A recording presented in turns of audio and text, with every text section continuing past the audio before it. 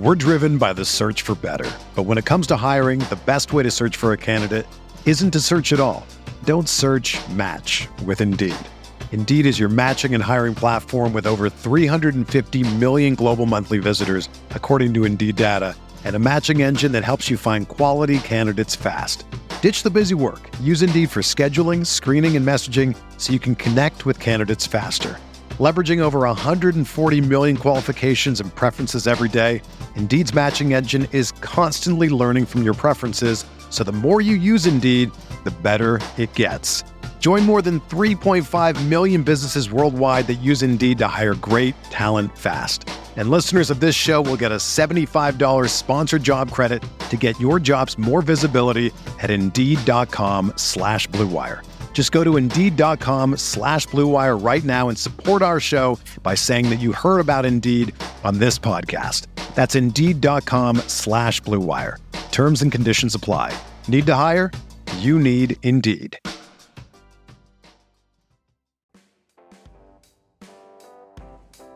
I just want to take a second to thank you for tuning in to today's show. My name is Colin Kelly, co-host of the RotoViz Overtime podcast, along with the great Sean Siegel. We do appreciate each and every listener, and as a thank you to each of you, you can get yourself a 10% discount to a RotoViz NFL pass. We're heading at full speed towards the season. Make sure you're ready. Get yourself access to all the content and tools up on the RotoViz website. All you have to do is add the code RVRadio2021 at checkout to get yourself that 10% discount. Now let's go and dominate those fantasy leagues in 2021.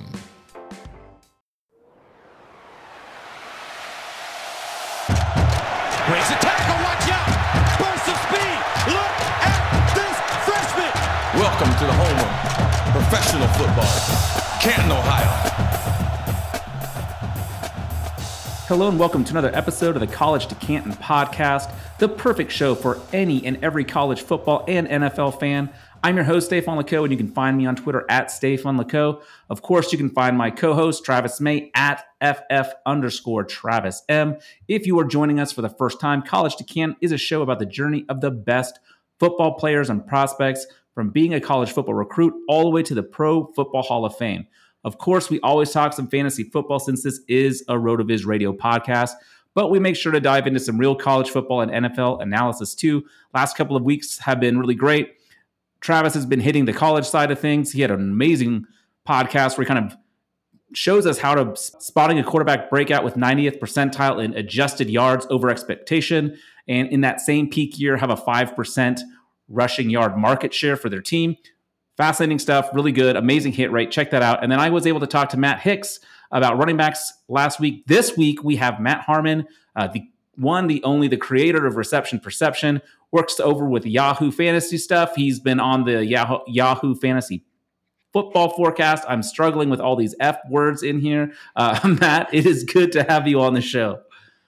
A lot of F words and a lot of rhymes too. Reception Perception, the Yahoo Fantasy Football Forecast, which is a podcast. Yeah, there's a lot going on there. Yeah. So I appreciate you making it through the intro, but more importantly, appreciate you having me on today. I'm excited to talk. Oh, it's good to talk to you again. It's been a while since we've chatted, and I feel I kind of always feel bad because I bring you in to talk about wide receivers. And at some point, I'm guessing you get a little bit tired of it. I mean, I know that that's like your emphasis. That's where you do a lot of your research. But I'm sure sometimes you just be like, hey, bring me on to talk about quarterbacks or something. It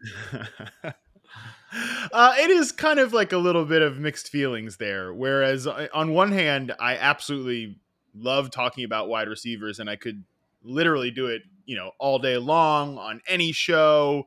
It is also like, I feel the most prepared to talk about receivers because I spend an ungodly amount of time studying wide receivers, charting routes, everything with reception perception. So there is a little bit of that, but also, yeah, sometimes it's like, oh man, I'd love to get a few takes off about other positions, whatever. But I will say I maybe this just makes me a sicko, which, you know what? Actually, it definitely makes me sick. I never get tired of talking about receivers. I could do it all day, and I guess that's good though. I've But at this point, dedicated so much time and resources and everything to the studying the position. It's probably good that I haven't gotten sick of it in just 8 years of doing it or however long it's been. Right. Yeah. No. That it'd be a little too soon for that. Before we jump into, because I do want to actually talk to you about a non-wide receiver, because I like to talk about him on all of my podcasts. But before we get into that, you have been really, really making me extremely jealous with all of your grilling and barbecuing and all the meat that I see on your Instagram. And it looks like you've been really getting the most out of this past summer. Yeah, if anything, man, I'd actually love to go on a podcast and be asked about not football stuff. If you're not going to ask me about wide receivers, you might as well ask me about grilling and barbecuing, because that was, I'd really love to talk about that. So I'm glad you brought this up. Yeah, it has become not even just a hobby, really. I mean, cooking has always been a hobby, but barbecuing and grilling, it's definitely become almost kind of a weird obsession too. I don't know if you're on TikTok at all. I'm not. I don't understand the TikTok. See here, I did not understand it either. And my fiance, and just back when we were just dating, at the beginning of we'd been dating for a while, but beginning of pandemic, right? She's sending me all these TikTok videos. I'm like, I'm not getting on this freaking app. It just looks like worse Vine or whatever. Right. With a bunch of young kids. Yeah, I don't need any of that. But because it's basically because I'm sure it's listening to everything I do and tracking everything I do or whatever. It starts to learn what you're into. And now my entire TikTok feed is all barbecuing and cooking and grilling. I've learned so much from it. And then, she got me a big green egg a couple of years ago for Christmas. So it's one of those investment things that you want to get really good at and get involved with learning everything about it and, just trying to really be good at it. And I love to, entertain people and cook for a crowd and all that type of stuff. So it's really exciting to kind of just try to learn all these new techniques with it and try your hand at different things. I tried my hand at ribs a couple of weekends ago. That was the first time. And it's one of those things too, where I guess it's true for any kind of cooking, but especially for when you're cooking with, a literal fire in a smoker, you want to learn, okay, I did this time. Yeah. Next time I'm going to do this, or I'm going to try this different method with wrapping the ribs at this time and everything. So yeah, I could talk about this stuff for hours as well. Oh man. We'll talk Brandon Ayuk and then how to really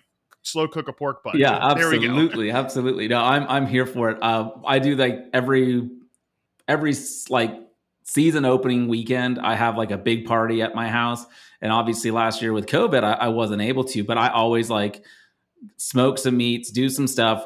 And I always am this is so much work. How do people actually do this all the time? Because I just don't have that same love and passion for it. So I do it because I like the foods. It's so much work, but it's been fun watching it. And I've been envious of all, especially the ribs, man. Those looked amazing. But yeah, the ribs turned out pretty good. We'll get into some football here now, since I'm guessing that's why most people are tuning in. Before we kind of jump into a whole lot of other stuff regarding your process and talking about your draft strategy, and then maybe talking about some specific wide receivers, I wanted to talk to you a little bit about a specific running back you were talking about on one of the podcasts the other day that you were doing. Just about Michael Carter. And I am so high on this New York Jets running back. Even last year, I also do a bunch of college work for RotoViz. So just really guy popped, even, in a shared backfield with Javonte Williams at North Carolina. But I am so excited. And at first I was really disappointed because how can you be excited about a Jets running back? But then just thinking Tevin Coleman kind of, never really doing what we had maybe hoped he would do ever since he left Atlanta. Right. And just the style that he has. And now even seeing Wilson maybe being a decent quarterback. Michael Carter, I know he went in day 3, but he was only the 5th running back taken, which historically that's usually a day 2 pick. So are you scared because of the day 3 capital? Are you excited about him? Is it the location? What is it about Michael Carter that you maybe are a little bit nervous about, other than the obvious New York Jets factor? Yeah, I think it's mostly just is this going to be a committee backfield, and how much really draft equity can you think into a committee backfield that you hope he becomes the 1A of. But there's also, again, Tevin Coleman, for all his flaws and for some of the more disappointing moments, he still, I would say, like, had a pretty solid career as and now a journeyman running back, also a system fit, everything like that. It seems like they kind of like Ty Johnson. And, it was one of those things where when initially at the beginning of the training camp process, we get all the tweets that Michael Carter is running with the first team. And it's like, oh, that's what you needed to see to like make him kind of worth the, in some leagues, he goes in like the 8th round, in like best ball leagues and some of the sharper drafts early on this year, he was kind of pushed up around that RB30 range. And that was like very exciting to see that. But then, some of the preseason action, he started to play in the later portion of it. But it's just, we've definitely been fooled before by some of these day 3 backs that don't have a lot of draft capital. And, the team doesn't have a big investment in them. We push them up the draft board. I mean, Kenneth Dixon always comes to mind. Oh man. That's like yeah. it's like the Kenneth Dixon, like David Cobb hype that was around like early on when I started in fantasy. Shout out to my future coworker and really good friend, Alex Gelhar, is like the hype man for both those guys. He used to always say back in the day, they're just basically they're just rando running backs, right? Like they're just day 3 guys. Their team doesn't have big investment in them, but we get excited because there is some opportunity, and there's definitely opportunity for Michael Carter. But I'm not all out on the guy at all this year, and I think actually like there could be a scenario where he is finishing extremely strong to end the season, right? And that's usually kind of my theory on some of these rookie running backs, even guys previously like Nick Chubb or Aaron Jones, like when they were first hitting the scene.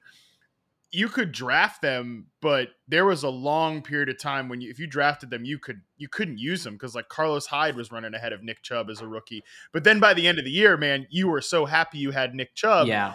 But you might not have been the one that drafted him. You know what I mean? Oh, like absolutely. If I don't draft Nick Carter, he could be the guy for me later in the season. So I wouldn't say that I'm proactively avoiding him, but I'm not really proactively targeting him. It's just kind of based on where his ADP is. But I agree with you though. I think the talent is there. I think the pass catching pedigree is there as well. Like I would love it if he ends up being the 3rd down back on this team. And the fact that Zach Wilson has looked so good in the preseason has been really encouraging because, man, I love Elijah Moore. I think Corey Davis is a big value this year. Like I want all of these young Jets players to hit. And Michael Carter is definitely in that mold too. Yeah, no, it's really important what you bring up about like talking about like even the Nick Chubb example, because I remember I was sitting on an airplane getting ready to fly out of Sierra Leone and I had no cell service. And then all of a sudden, like you get ready to take off and the Wi-Fi turns on and all that kind of stuff. And I just saw that Nick Chubb was like going to get the starting role and I missed out on him because someone else got that claim in earlier. But I used to write an article for RotoViz called like the do not cut list. And a guy like Michael Carter is someone that, people are going to, if he comes out the gate slow, people are going to be wondering, is this a dude I need to cut to pick up, this wide receiver that pops or whatever it might be. So it is pretty tough to hold on to those guys, but they can really pay off. You were right though. He is going right around RB 30, 31 right now. On ESPN, he's going super late. So maybe that's a place where you look to get him. But yeah, that's good stuff. I'm curious about. I do want to talk to you about Corey Davis later on if we have time to get into some specific players because he makes me terrified. But I guess that's just part of it. We also just mentioned a little bit about like just COVID stuff and all that is still a thing. And just in the news right now, yes. We see Tannehill might miss like 5 to 10 days because of that. So I'm curious, have you, as you approach this season, is it something that you are kind of like, man, I need to be prepping for this? And if so, how? Or is it something that's like, man, we don't know what's going to happen and when it's going to happen, so we just got to roll with the punches? I feel like we're getting back towards that we just got to roll with the punches type of flow with it, which was basically what we were at all of 2020. Now, it's not going to be quite as bad because obviously like the league is – listen, if as a society we had the vaccination rate that we do within the NFL, we'd be in a great spot. Right. You know what I mean? Yeah. So like for the most part, like – a lot of players will be vaccinated and they'll be in a point where, okay, they might miss a few days during the week. Like even Tannehill, I think I said publicly that he felt, quote, forced into getting the vaccine, which I guess implies that he has gotten it. Right. So he'll probably miss the lower end of that day count there. So, I mean, there will obviously be those hiccups. We have guys, there's the Cole Beasleys of the world that are extremely outspoken about the fact that they're not vaccinated. There's other guys that, it's kind of implied that they're not based on, like Cam Newton, I guess at this point you can kind of read between the lines that he is not because of the miscommunication thing that happened there with him. Like there are other guys, on that run. I think that's the hard part is like, there's been so many, like, looking through like the Yahoo Fantasy mentions, there's been a lot of folks like, are you going to put out like a list of who is vaccinated and who is not? I'm like, I'm thinking to myself, like, I'll tell you what, I'm not doing that. No. I'm not going down that road.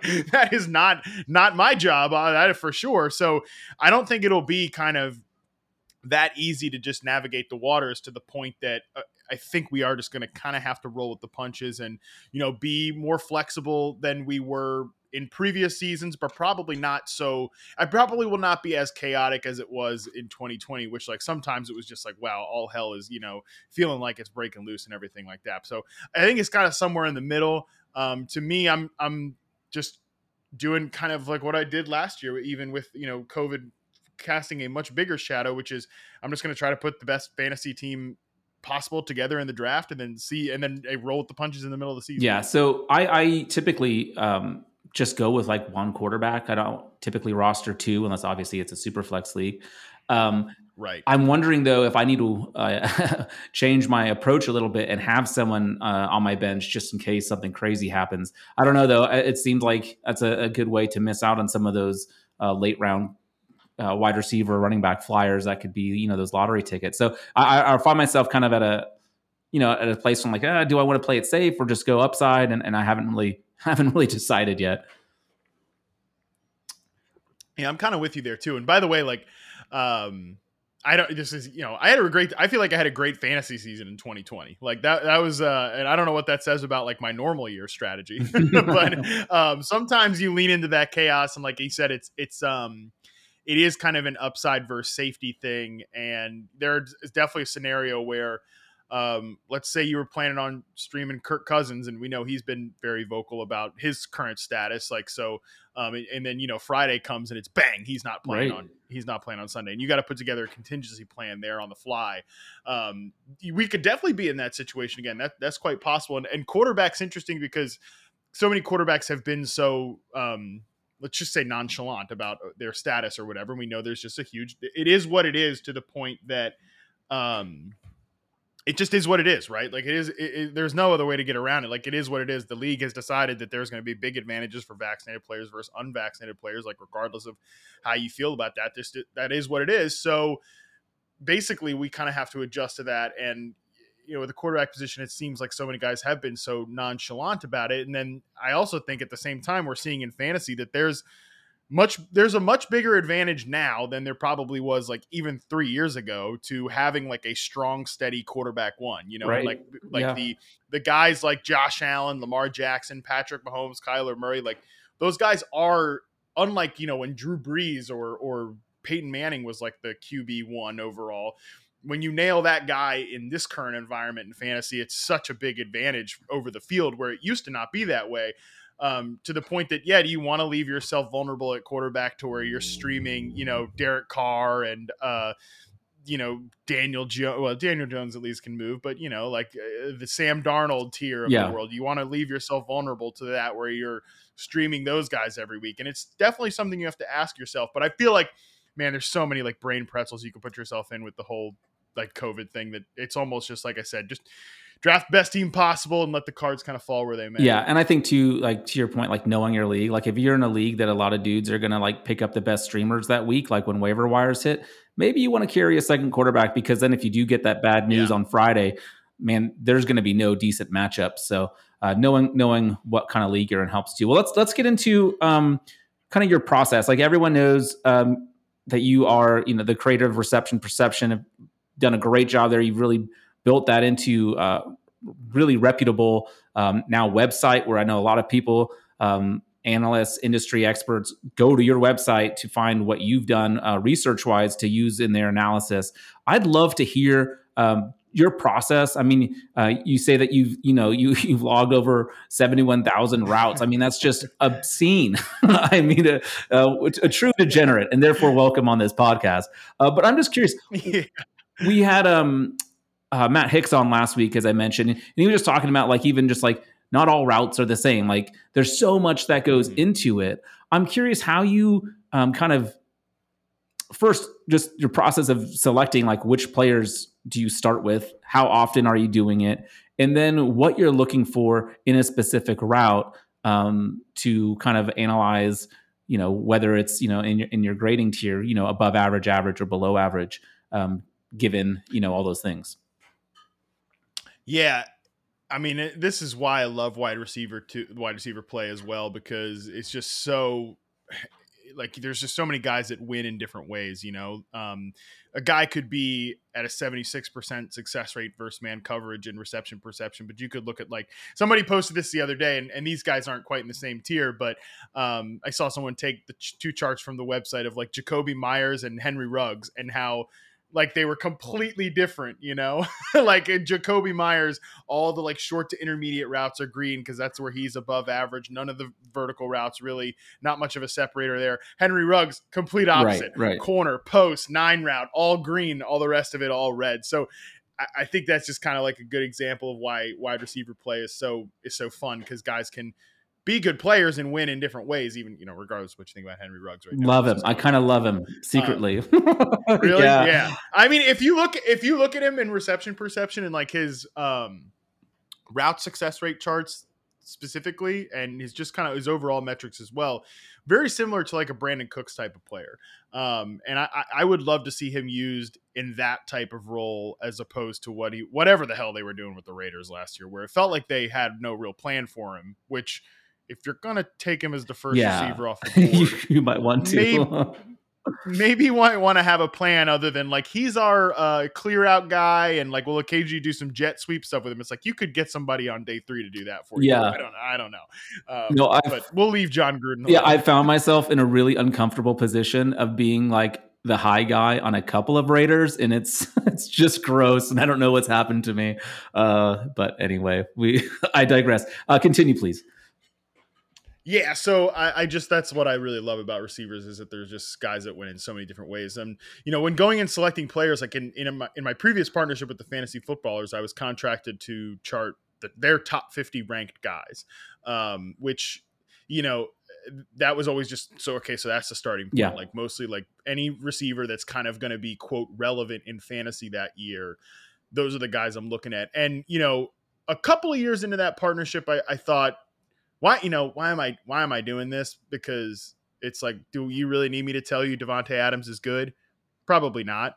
Would it be better spent, like, charting a bunch of lower ranked guys, to try to find some uncovered, like, undiscovered gems or whatever? I think there's a bit of a balance to it, because let me tell you right now, like, we started a Discord with the website, and, like, the Discord is lit up with, like, let's get a Bryan Edwards sample, let's get a Marquez Callaway sample, and, like, by the way, I'm working on it. I'm trying to fit that in here in the very, very, very, very, very busy August schedule. But I do also think, though, having a catalog of the best receivers to the average receivers to, like, kind of that 49 to 50 range, I've come around now to the point that even at the end of the partnership there with the Footballers, and especially now to the new website as well, I do actually think there's an importance there, because it's keeping up, like, the database of the entire league, so that, again, like, this is what the top guys are doing versus the, the bottom tier or whatever, so that when you start to look at the newest crop of rookies, or the guys that were in their first year in the NFL last year, when Brandon Ayuk and CeeDee Lamb and all those guys hit the reception perception database, it's great to be able to, I think, just for the sake of comparison, compare them to the top guys in the NFL. So I think it gives, and the fact that I say, like, there's over 300 players in the database right now, there's over 70,000 routes. I think it's actually closer to 80 now at this point. Oh man. Jeez. Yeah. Yeah. And that's not including college players, by the way. That's all NFL.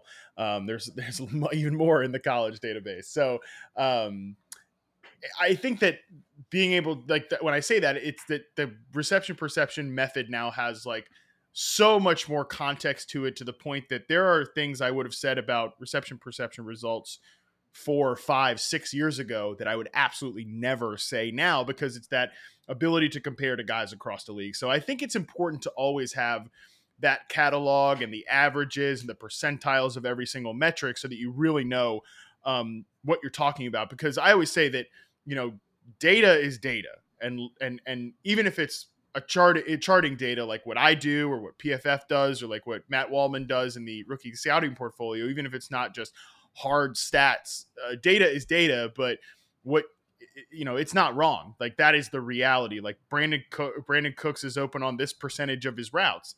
It is what it is, but what do you do with that information? And I think reception perception has always stayed constant. It is what it is. The process is, that I was doing in 2014 is the same process for grading receivers that I've done this, up until 2020. It's a pretty good size sample. Like I said, so many players. The method has always been what it is, but I think the interpreter, which is me, has gotten much better at telling you and forecasting based on all of that history there. So I think that is really important. Yeah. So I'm sitting over here writing a bunch of notes as you're talking because I have so many questions. And I don't know where to start. So I'm going to start. You mentioned rookies as well. So when charting rookies or college players, I should say, people like some of these guys who are about to enter the league, like a Jalen Waddle or Devonta Smith, whomever it might be. Yes.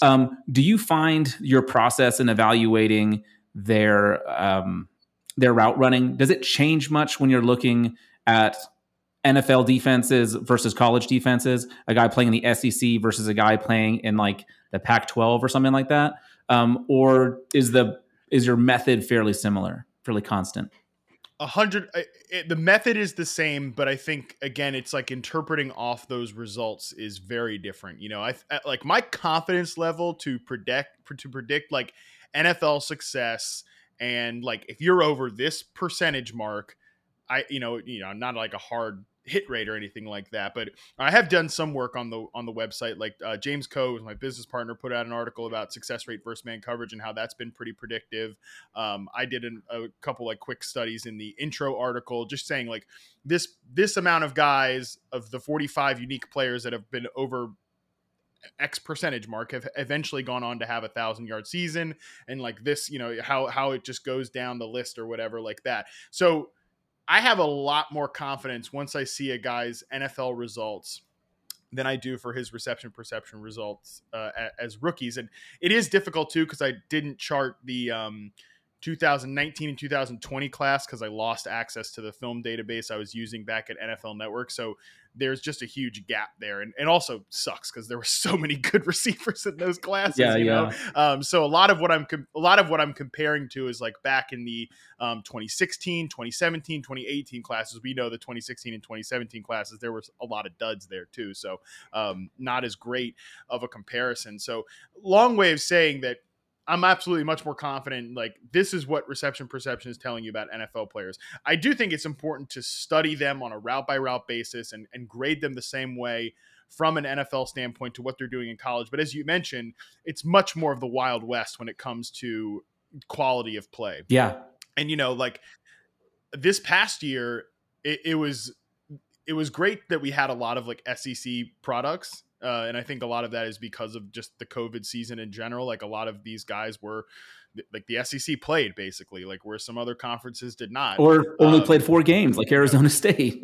Like, yeah, exactly. Only played like 4 games. Rondale Moore, like I had to go back to like his 2018 season to find like a large sample of usable games. It's like, what's more valuable, charting him in his 2018 season, his best? That was something I really struggled with prospects this year. Once I had the film access to get back into college prospects, I was like, what's more important, like a player's best season or his most current season? Like, what's more useful, Rashad Bateman's 2019 season or his weird, COVID affected 2020 season? I ended up going back and forth with a lot of people. JJ Zachariason was kind of someone I really trusted in telling me that I think you should look at like best season, right? Like, to get the product that you're really looking for. So I did end up defaulting to going back to Rondale Moore's 2018 and Rashad Bateman's 2019. Obviously, for some guys like Jamar Chase didn't have a choice. Like, he didn't play football in 2020. So all that is to say, so there was a lot of questions this offseason when it comes to like charting players, especially college guys. So long way to say there that, it's difficult to go back to, like, again, I sometimes don't even really like to quote the percentile scores for college prospects, because it's like, one of the best prospects on a reception perception standpoint, in success rate versus man or press coverage is like, damn Carlos Henderson from all those drafts ago. And it's like, yeah, but he was playing against, nobodies, right? Yeah, is that more like just because Jamar Chase is like a few percentage points lower than Carlos Henderson, it's like the level of competition is just so hard there to kind of make the comparison. Like, I do think that it's valuable to see like a lot of time, for example, Elijah Moore, just to give a specific player example, what's more useful, me telling you that he finished at the 95th percentile in success rate versus man coverage, or being like, yeah, actually Elijah Moore was right up there with guys like Jalen Waddle and Devontae Smith, who we all know were drafted in the first round. It's like, I guess there's, you could kind of argue both sides of it, but to me, I think from like telling a person about Elijah Moore who's never heard of Elijah Moore, is saying like, yeah, he was drafted in the second round, but from a reception perception standpoint, really not that big of a gap between him and guys that everybody was in on.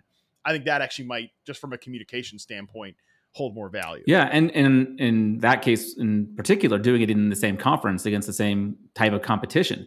Right, exactly. Yeah, no, that's great.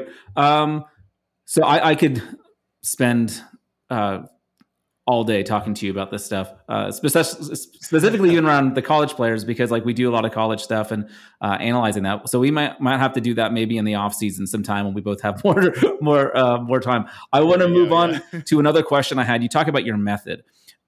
Is this something that you could sit down and teach someone else to read these routes, look for key things, or is it something that you feel that takes kind of a unique understanding of route running that it's not quite as easy as just spotting? Because I'm curious if it's like, because obviously you bring a lot of value in the time you put into doing that, but then also, like you said, like interpreting it and telling us, the readers or the listeners, what to do with the information. But I'm curious how much of it is like, oh yeah, like you can tell when someone runs a route correctly and you can tell their separation and all that kind of stuff. So yeah, just kind of curious on that end of things. Yeah, and I mean, from like a hardcore just like application standpoint, I've had people reach out before and be like, hey, like I would love for you to teach me reception perception so I could help you with the charting. And there's definitely a part of me, I'm like, God, I'd love to have some help. But at the same time, that'd be nice. Yeah, I was putting an application out there very subtly, by the way. I don't know if you caught that. Yeah, right. But I do think I go back. I mean, for one, I go back and forth on that too, because I think the value of reception perception is that it's the same pair of eyes that has been looking at it all this time, So like, if you trust me, you would inherently trust RP, right? So that's a really good point. I don't know that like having, I don't know. I don't really know the answer to that. Like in terms of how easy it would be to teach somebody. Cause I mean, inherently, like, right. I taught myself, I did not play wide receiver in the NFL. Spoiler alert. You cannot find me on Pro Football Reference. So a lot of it was taking the time before ever putting any content out. Like, this is the thing that I think some people don't realize is, I say like, I've been logging, like I've got data logged since the 2014 season, but from, like fall of 2013 to before ever posting any reception perception content, like in very limited looks, the summer of 2014, like I posted a couple articles here and there, but I like don't even really include those in the larger field database. That was mostly spent on like charting and recharting and learning about routes and over again, like studying different, whether it was reading books or watching video, like coaching videos, stuff like that. That was, and also testing the method over and over again too, before ever putting anything out. So I would say it would take a lot of time. Well, yeah, to get to that point. And I think you bring up a really good point too, that there is something to the same set of eyes being the one that's looking at person A versus person B, or even route A versus route B, because if you're doing half of them and you've got a assistant or whatever doing the other half, you might have the same methodology, but you're going to be just inherently different in your process, and therefore, it may not be as valuable. That's good. It makes a lot of sense to me. One last question before we kind of move on to kind of talking about what your strategy is in drafting, because we do have a big draft weekend coming up here. I'm curious. You recently, I think you put out, you tweeted about Chris Godwin and kind of looking at kind of the changes year to year with his profile. And I'm curious if you like what you can attribute that to. Like, firstly, like, do you see big changes year to year? And can that be like telling us a story of like, man, maybe this guy's about to hit a cliff and we should start avoiding him? I know Godwin's not in that category, but is that something that you're looking for? Or is it just out of like curiosity to see like, oh, maybe defense that are playing him different. Maybe he's seeing less man coverage, more zone coverage, that kind of stuff. Just curious about the year to year changes that you might see and what that tells us.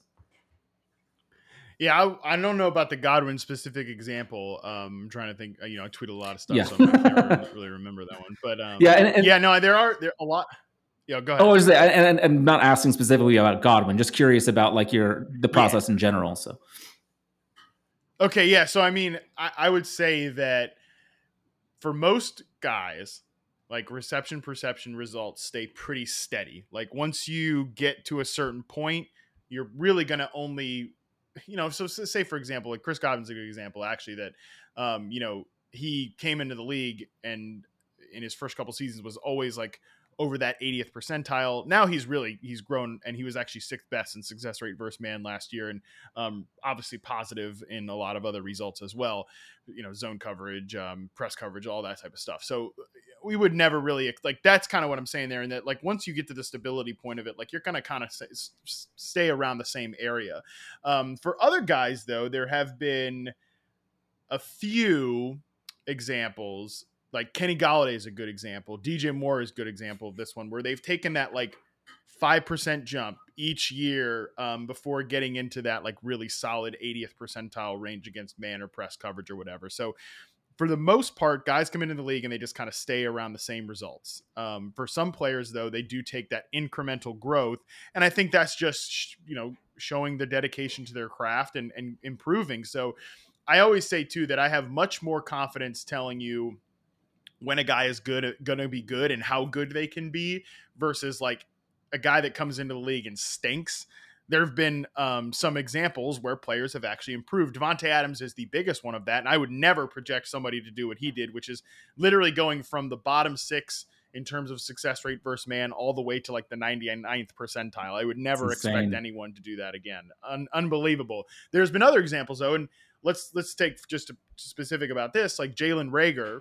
I've quoted this, and I should really do a tweet thread about this because I have mentioned this before and I don't want to come off like a hater. But he posted the second worst success rate versus man coverage score ever charted in reception perception last year. Yikes. Yeah, not good, right? And when you look at the other guys around him in the historical database, which, by the way, our top tier subscribers can get access to this for the first time ever. I've never given access to this away before. You could see that the guys that he's in the range with, in terms of the bottom 5 that aren't slot receivers, number 1 is the worst ever was Justin Hunter. So that's a potential path for Jalen Reagor, is to just be a straight up, like, not useful player that washes out of the league very quickly. Yeah. Another guy that's in the bottom is Marquise Lee. Okay. Yeah. Marquise Lee, had some moments, but obviously at this point is not a relevant player. Washed out of the league eventually, but not quite to the tune that like Justin Hunter washed out of the league, right? Like Marquise Lee had a couple little moments as like a slightly below average starter. Another guy that's in the bottom from his rookie year is Devontae Parker. Devontae Parker is sort of like was very not useful at all for a long time, popped up for a big season, but I would say is like maybe a league average starter at best at wide receiver, if we're being honest about it.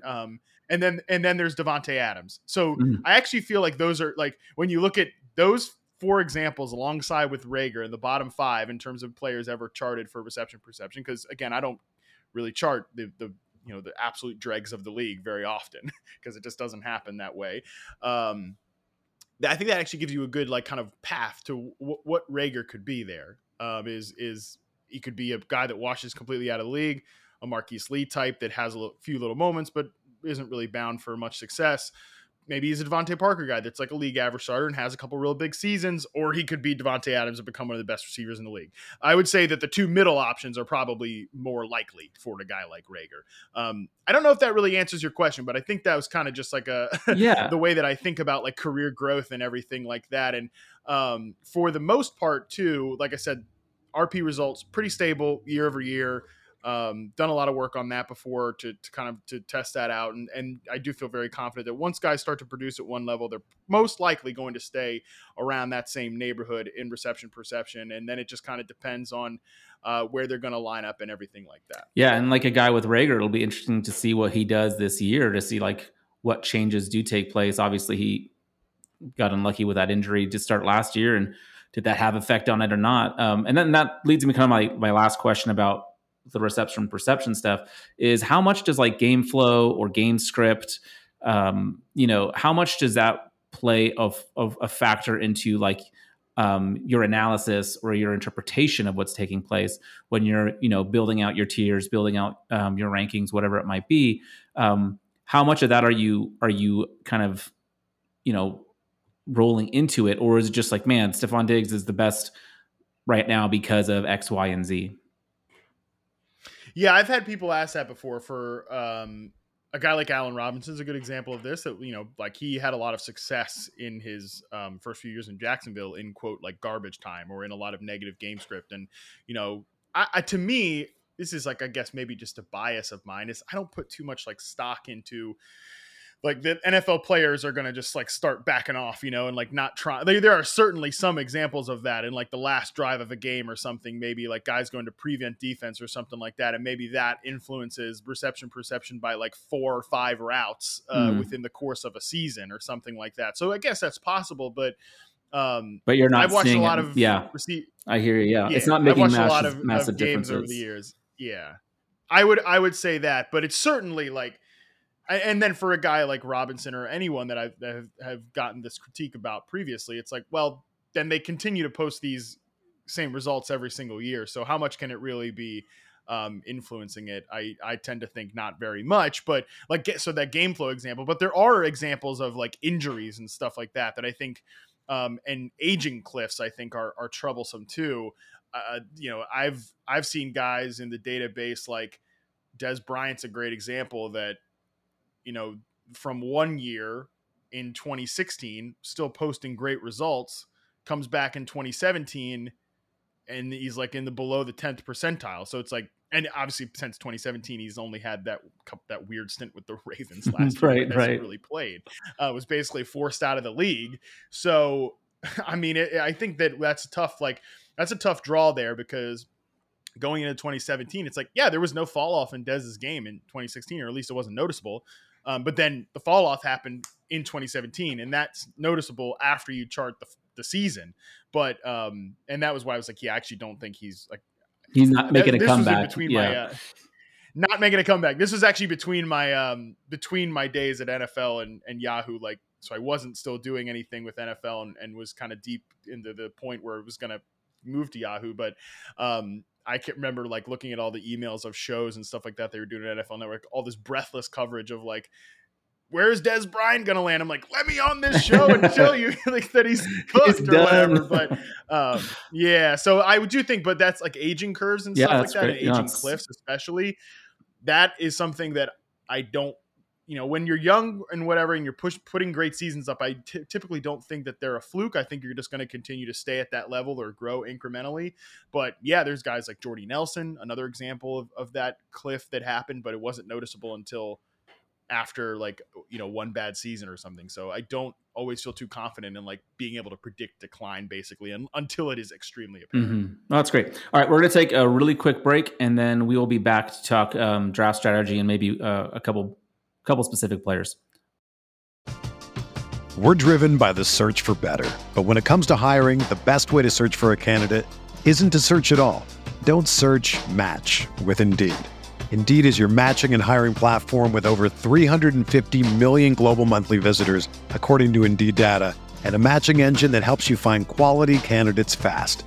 Ditch the busy work. Use Indeed for scheduling, screening, and messaging so you can connect with candidates faster. Leveraging over 140 million qualifications and preferences every day, Indeed's matching engine is constantly learning from your preferences, so the more you use Indeed, the better it gets. Join more than 3.5 million businesses worldwide that use Indeed to hire great talent fast. And listeners of this show will get a $75 sponsored job credit to get your jobs more visibility at Indeed.com/Blue Wire. Just go to Indeed.com/Blue Wire right now and support our show by saying that you heard about Indeed on this podcast. That's Indeed.com/Blue Wire. Terms and conditions apply. Need to hire? You need Indeed. Whether you're a world-class athlete or a podcaster like me, we all understand the importance of mental and physical well-being and proper recovery for top-notch performance. That's why I'm excited that Unified Healing is sponsoring podcasts on the Blue Wire Network.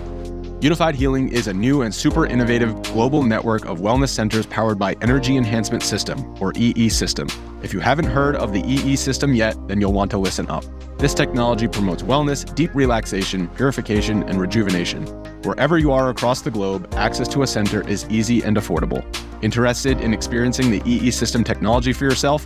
Go to unifiedhealing.com/bluewire to learn more and find a center near you. That's unified, UNIFYD, healing.com/bluewire. No material or testimonials on the Unified Healing website are intended to be viewed as medical advice or a substitute for professional medical advice, diagnosis, or treatment. Always seek the advice of your physician or other qualified healthcare provider with any questions you may have regarding a medical condition or treatment and before undertaking a new healthcare regimen, including EE System. All right, we're back. All right, so you recently had an article come out. You were kind of talking about like the landscape for receivers and talking about how there's a lot of depth, but not necessarily wanting to wait too long to start drafting them, you know? So I know that I think you mentioned it on maybe earlier this week or last week's podcast. Time is an illusion to me. I don't really have a good sense of it anymore. So, but you're talking about like second round. If Antonio Gibson's there, you want Antonio Gibson. So it sounds like you feel comfortable kind of starting off a little bit heavier on the running back and then really focusing on wide receiver, you know, kind of those rounds 3 through 8, those not your first couple rounds maybe, but those earlier rounds, that's definitely a position to target. Who are some names that keep coming up that you like in those areas? And how are you feeling about like some of the other guests I've had on that I've asked this question to? They're either doing like these the elite tight ends early, like Chris Towers was talking about that, where he wants one of those Kelsey, Waller, Kittle types, and he'll build around that. Matt talked about really wanting to, you know, maybe lean into zero RB or modified zero RB or hero RB, whatever people are calling it. I can't keep up with all the names. Yeah. So where you kind of land in this year with that first pick, knowing that, you know, you've got a guy that you're targeting in the second round? Yeah, and I think the depth of the receiver position is kind of the starting point here, because like I say, receivers deep, but that doesn't mean I want to be grabbing my wide receiver 1 in round 7 or something like that. Or like, let me just load up on running, like be robust RB and grab a tight end and a quarterback and then start plucking receivers off, because I don't think that's the way to go about it. I actually think that like the depth of the receiver position, what I mean by that is like, it's the quality of depth at the top. Like, you could get to almost my wide receiver 24, and I'm like, yeah, I could make the case that this player finishes in the top 10 for whatever reason. So I actually don't want to miss out on that receiver run at the top. So the way I've kind of been looking at it is I want to grab at least one really strong running back in rounds 1 to 2. And if it falls right, I'm grabbing running back in first round and then Antonio Gibson in round 2. Spoiler alert for anybody that's going to draft with me in the next few days. So yeah, he's been just a guy I really like. There's a few other second round running backs that I think are really quality there, especially if you're picking around the turn this year. I think you can really execute that strategy because, man, you got to start to weigh it's one thing to look at that round 1 to 2 turn and be like, yeah, these are great running back options here, but also really want a receiver or tight end. You got to think about those running back options that are going to be there for your round 3 to 4 turn, right, if you're picking towards the back end of the draft. And it's like, God, then you're looking at the Mike Davis group, and no thanks. I don't really want to be, no thank you. I don't want to be investing there. So I have been tempted to lock up running backs and then start, like as you said, hitting receiver hard in rounds 3 to 8. But there are breaking points too. If I typically don't end up drafting Kelsey early, because it just, someone's always willing to take him in the first round, and I'm usually not. But for Waller, he does kind of interrupt that strategy. It's always important to be flexible, right? And I think he definitely comes into play there. The TJ Hawkinson, Kyle Pitts of the world, like, they start to get tempting around round 5 or something like that, to the point that, okay, I can break off the receiver run here, because I still do have some confidence in the players that are going later if I've secured 2 starters here.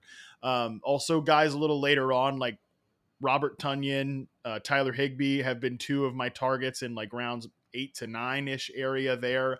After I've loaded up on receivers, if they can make it that far, I'm open to that. Otherwise, I guess I'm kind of banged at the tight end position, and I'm going to be in that sort of miserable zone of round, tight end 10 to 20, which is all basically the same thing. Yeah, exactly. So that is that. Yeah, and then quarterback I think is interesting this year because, again, I think my optimal plan is to still hit receiver hard from rounds 3 to 8, but as I mentioned earlier when we're doing the whole COVID talk, like there is a big advantage to having guys like Josh Allen or Kyler Murray or, Russell Wilson, I even think is in that group this year, or he should be considered in that group. When do you get to a value point where the receivers on the board don't look as good to compare to a Josh Allen? I think you have to ask yourself that question too. And then if not, what is your late round plan? Because usually we were in kind of a point the last 2 years where, in rounds 11 to 13, we had the Lamar Jackson or the Kyler Murray or Josh Allen to the point where we knew that this guy gave you unbelievable rushing upside. Those guys are all kind of priced up this year. Yeah, for sure. Late round. Jalen Hurts. Yeah. You're lucky.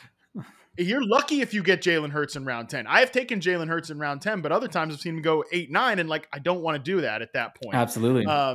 Trey Lance and Justin Fields have that upside, but how long do you have to wait on it? And then do you have to do the contingency plan of like, all right, let me ride with Fitzpatrick for the first 3 weeks because he's got a great schedule.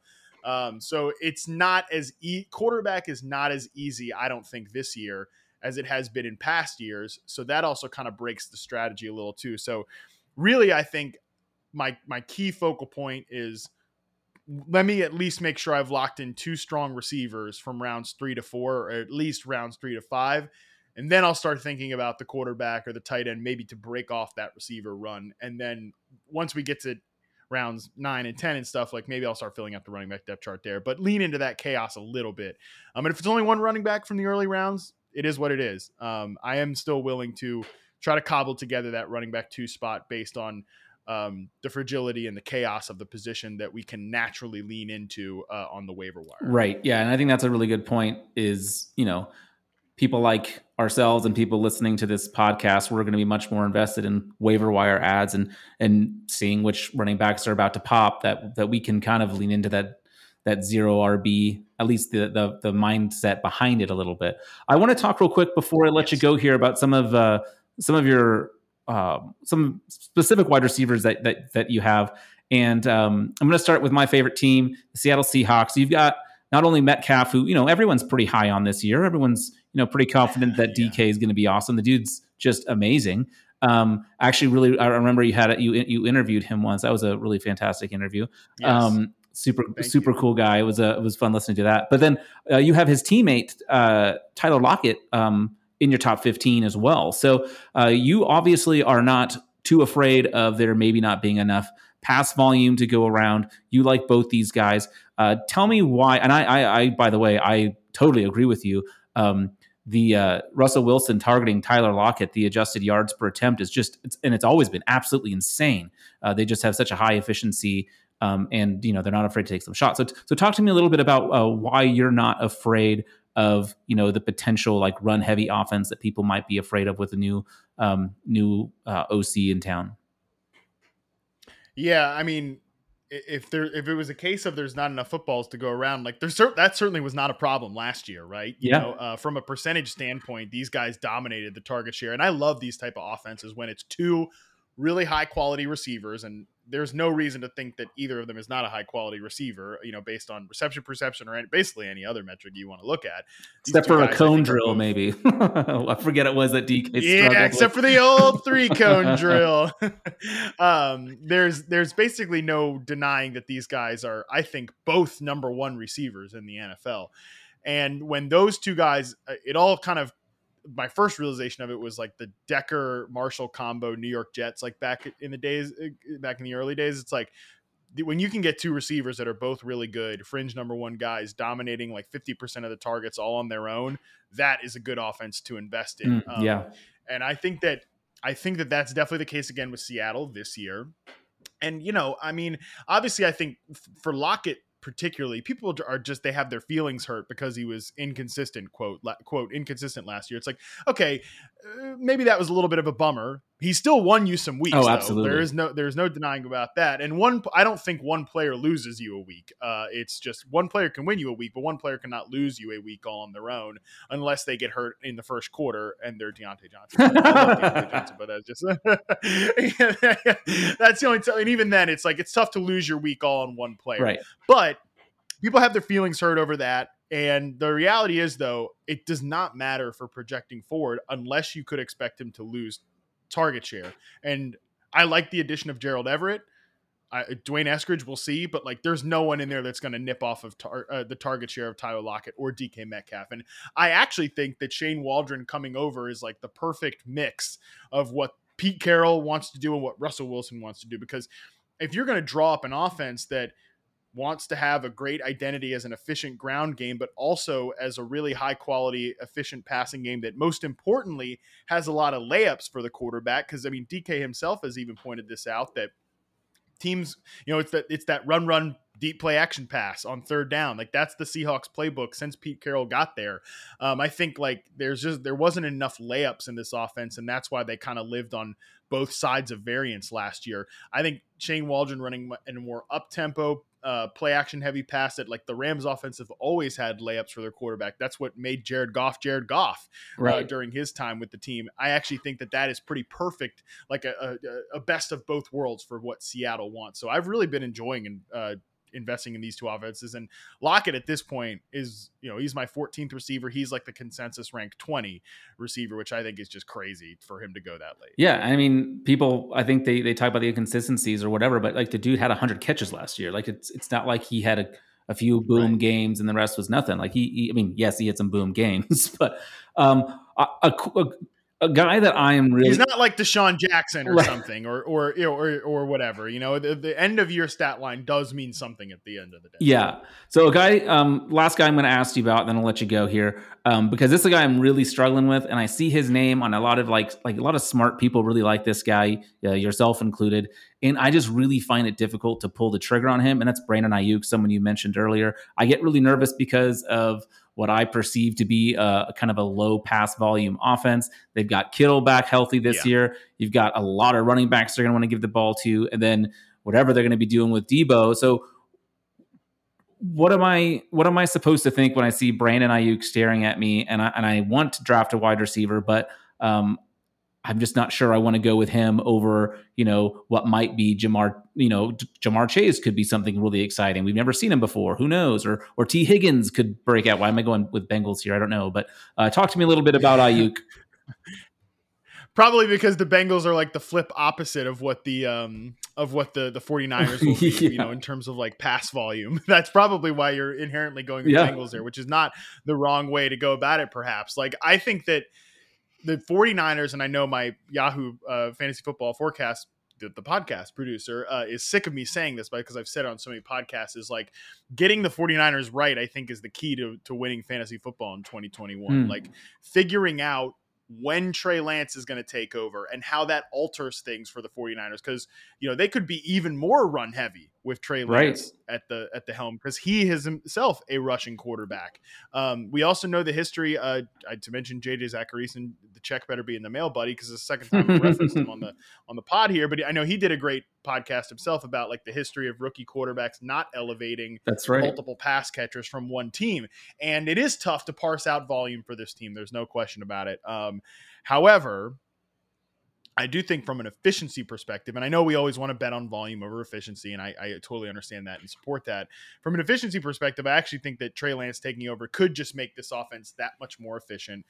From like a touchdown potential, I think it could raise the ceiling there for these guys. And, I don't put too much stock into like Brandon Ayuk average this many targets with Kittle or Debo versus without, because if you just look at his season as a whole perspective, like He started a little slower and then gained steam towards the end, which is what most rookies do anyways, regardless of their surroundings. So I just think he's an unbelievable player. In reception perception history, he's at the 88th percentile in success rate versus man coverage, was the second best success rate versus man coverage score among the rookies last year. I think he's a future number one alpha receiver, superstar type of guy. And I typically think that volume finds those players. As good as Debo is at what he does, I think Aiyuk is just so much more suited to play the vertical receiver, number one alpha role in this offense. I mean, it's really not even close.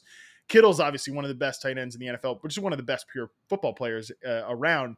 I could see Kittle being a slight disappointment if his touchdown total doesn't come up, because he's also going to be a victim of the volume in this offense for in his own right. So I guess what I mean by all that is I totally hear you with the volume concerns.